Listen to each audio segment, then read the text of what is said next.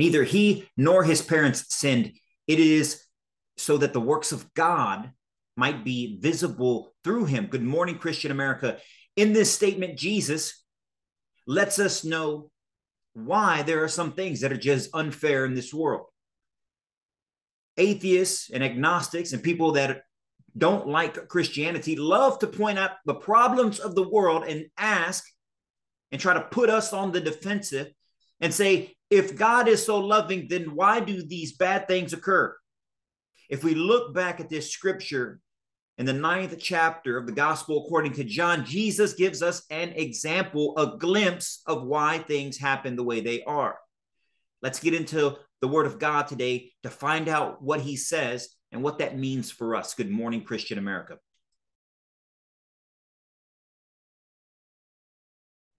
And good morning, Christian America. Eddie here is always representing the Christian American revitalization effort, seeking to revitalize the Christian faith across our nation. We do that by coming to you on these Mondays with Scripture. It's the most important thing that you can do in your life is to pray to God and to read Scripture, because when you pray to him, you speak to him, and when you read Scripture, he speaks back to you. And today he's speaking to us. He's speaking to us very specifically about why things happen the way that they happen. And essentially what it comes down to is that we as mere humans, we as mere mortals aren't going to be able to understand the mindset of God.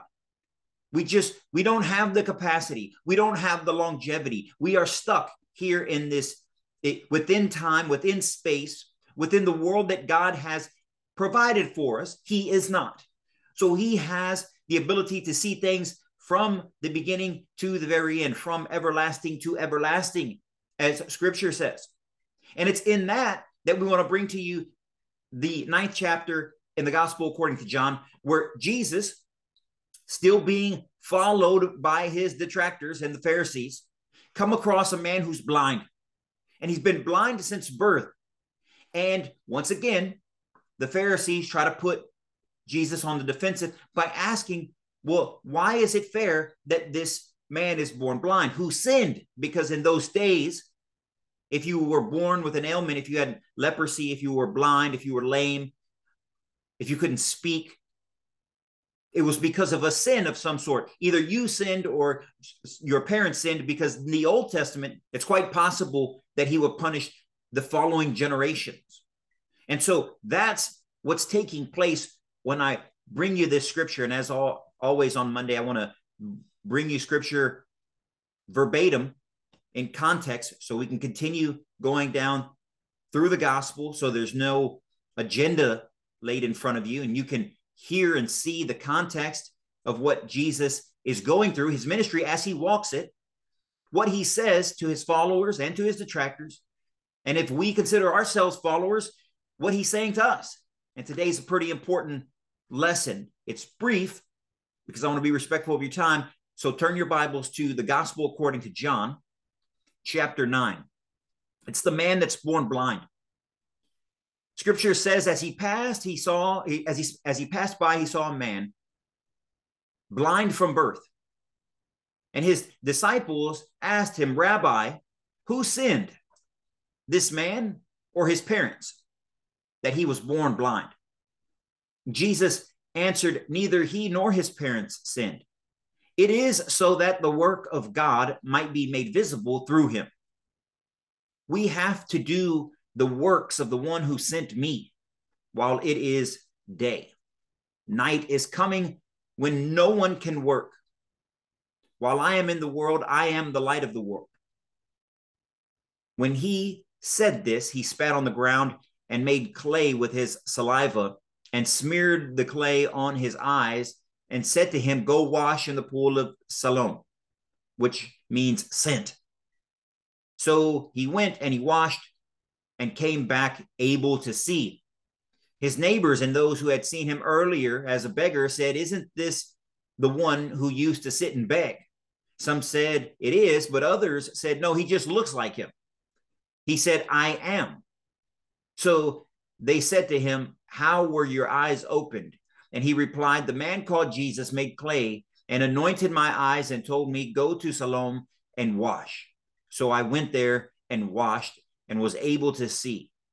And they said to him, where is he? And he said, I don't know. Let's stop right there. We'll continue this next week, the rest of this passage. But what's taking place is so important in this scripture, because faced with a problem seemingly unfair, this man was born blind. What a tragedy. I couldn't imagine the obstacles that he faced. I couldn't imagine the obstacles that those who are blind today or have seeing impairments today, the struggle that they go through, the pain that they feel, the desperation to see as others see. I couldn't imagine that struggle. And we as humans, in our own limited vision of adulthood, you call it 60 years, maybe 70 years, if you're lucky, of adulthood, to be able to contemplate these things and you say, we want to do something about this. And the cynical people, the people who don't believe in God, the nihilistic people, they'll point out to situations like this blind man, and say, look, God is not fair. And if God is not fair, then he's not really God. This isn't something that's important. This isn't something that was planned. This is just random. And this child, this person, just got the bad end of the stick. He got the short end of the stick. It doesn't mean anything. That's their take. Because then when we come to tell them about God who loves everyone, they like to point to situations like that and say, well, if God is a loving God, then why is this child born blind? Why is this child born with an ailment? Why was this child born with cancer? Why was my wife or my spouse or my children afflicted with whatever it is that they were afflicted with? They didn't deserve that. God is bad. That's a limited and completely wrong-headed understanding of what God has told us. First and foremost, we can't fully understand why God allows the things that he allows to happen. But he gives us an insight in this passage right here when they see this man born blind, and they ask him, according to the old tradition, who sinned? Did he or his parents sin? Why was he born blind? Why was he given this unfairness? You say that you come from God who sent you. You say that you are one in him and he is one in you. And here this injustice is. Why is this injustice taking place? Jesus' answer is that neither him nor his parents sinned. Jesus recognizes that this is seemingly unfair. He didn't cause his own blindness. His parents didn't cause his own blindness. But Jesus goes on to say, it is so that the works of God might be made visible through him.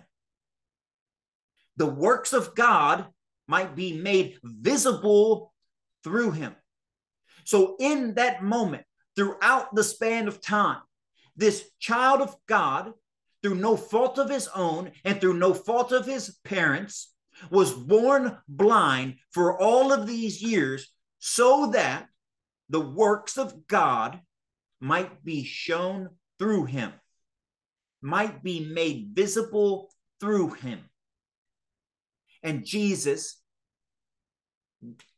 performs a miracle and makes this man see. The work of God was just shown through him, was just made visible through him. When Jesus, after all of these years of this man's earthly life, Jesus shows up, the gospel or the evangelist, the author, John, who's accompanying Jesus, is witnessing what's taken place. Jesus says, so that the works of God may be visible through him. And he works the works of God. And John writes it down. So the works of God we can see. So the works of God that we can experience. So the works of God might be made visible through this man, through this tragedy. Jesus fixes the tragedy. He heals the man. He's able to see, so much so that the people around him even say, wasn't this man begging this morning? Isn't this the guy? What happened? How are you able to see? You've been blind since birth. He said a man named Jesus came and he and he healed me. I was blind, but now I see. The man named Jesus. Once again, the works of God made visible through him. So he went through all of these problems. He's been blind since birth, all of those challenges, all of those obstacles, all the struggle that he had to go through, which is untold. But all of those things were put in place so that at this point in time, at this moment in history, Jesus himself could encounter this man and heal him in front of his disciples, in front of the Pharisees, and in front of the community.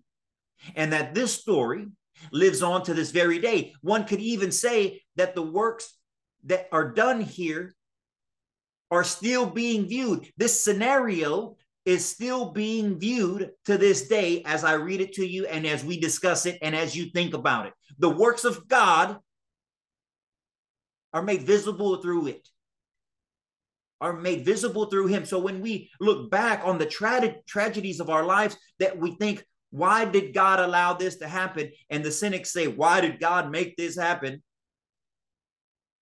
We don't know the answer. Other than what Jesus tells us is that these things happen so that the works of God may be visible through them.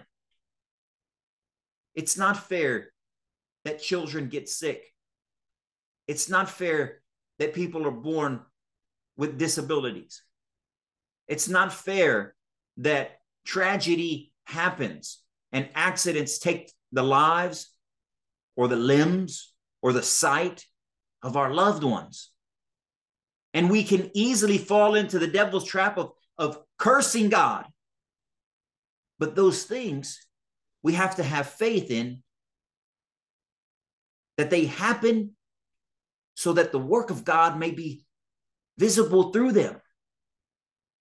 We see these examples on television all the time. We hear these inspirational stories about some child, some young girl, some young man, some adult that has lived with a disability, that have lived with a tragedy. They grew up in poverty and now they've reached the pinnacle or some high status or received some great award because of the work that they've done for others and the inspiration that others gain from their struggle and their ability to overcome struggle. I saw a commercial of a wrestler.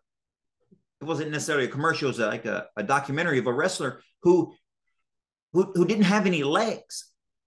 He was born without legs and learned to do everything with his hands. And when interviewed, he said, "This is the greatest gift that God ever gave me, was my disability, because I've been able to achieve so much. And I've been an inspiration to so many people through this disability so that the works of God might be visible through him." That's just one example. There are countless examples of people who have become successful.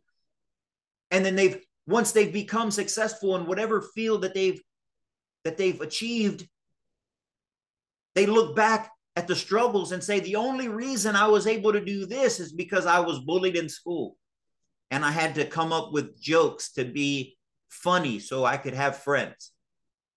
Or I was scared, or because I was poor and all I had was a pen and paper and I started writing poetry, which eventually turned into songs. So that the works of God might be shown through them. Don't fall into the devil's trap of saying that God is not fair simply because we can't understand what his goal is. When we see people that are struggling with something that was no fault of their own and overcoming that, people gain inspiration, and that inspiration multiplies tenfold, 100-fold to all of us who witness that. And the fruit that all that bears, the loss of a child, as tragic as it is, how many times do we see the parents of that child lost too soon get involved in the community, start philanthropic programs, raise money for cancer, for disease, for treatment, that help so many more people. And they would have never done it without that one tragedy. I don't minimize the tragedy. But when we ask ourselves why these things happen, as Jesus's followers asked him, we must remember his response so that the works of God might be visible through them. Friends, if you like videos like this, if you like messages like this, we don't ask for your donation. We ask for your participation. Participate in the Christian American community by following us on social media, by liking this video, subscribing to this podcast, subscribing to this YouTube and Rumble channel. Continue to support those who support you. And with that, ladies and gentlemen, we'll see you on Monday as we continue this chapter in the Gospel according to John next Monday. Until then, you guys stay on fire for Christ. Stay blessed. Good morning, Christian America.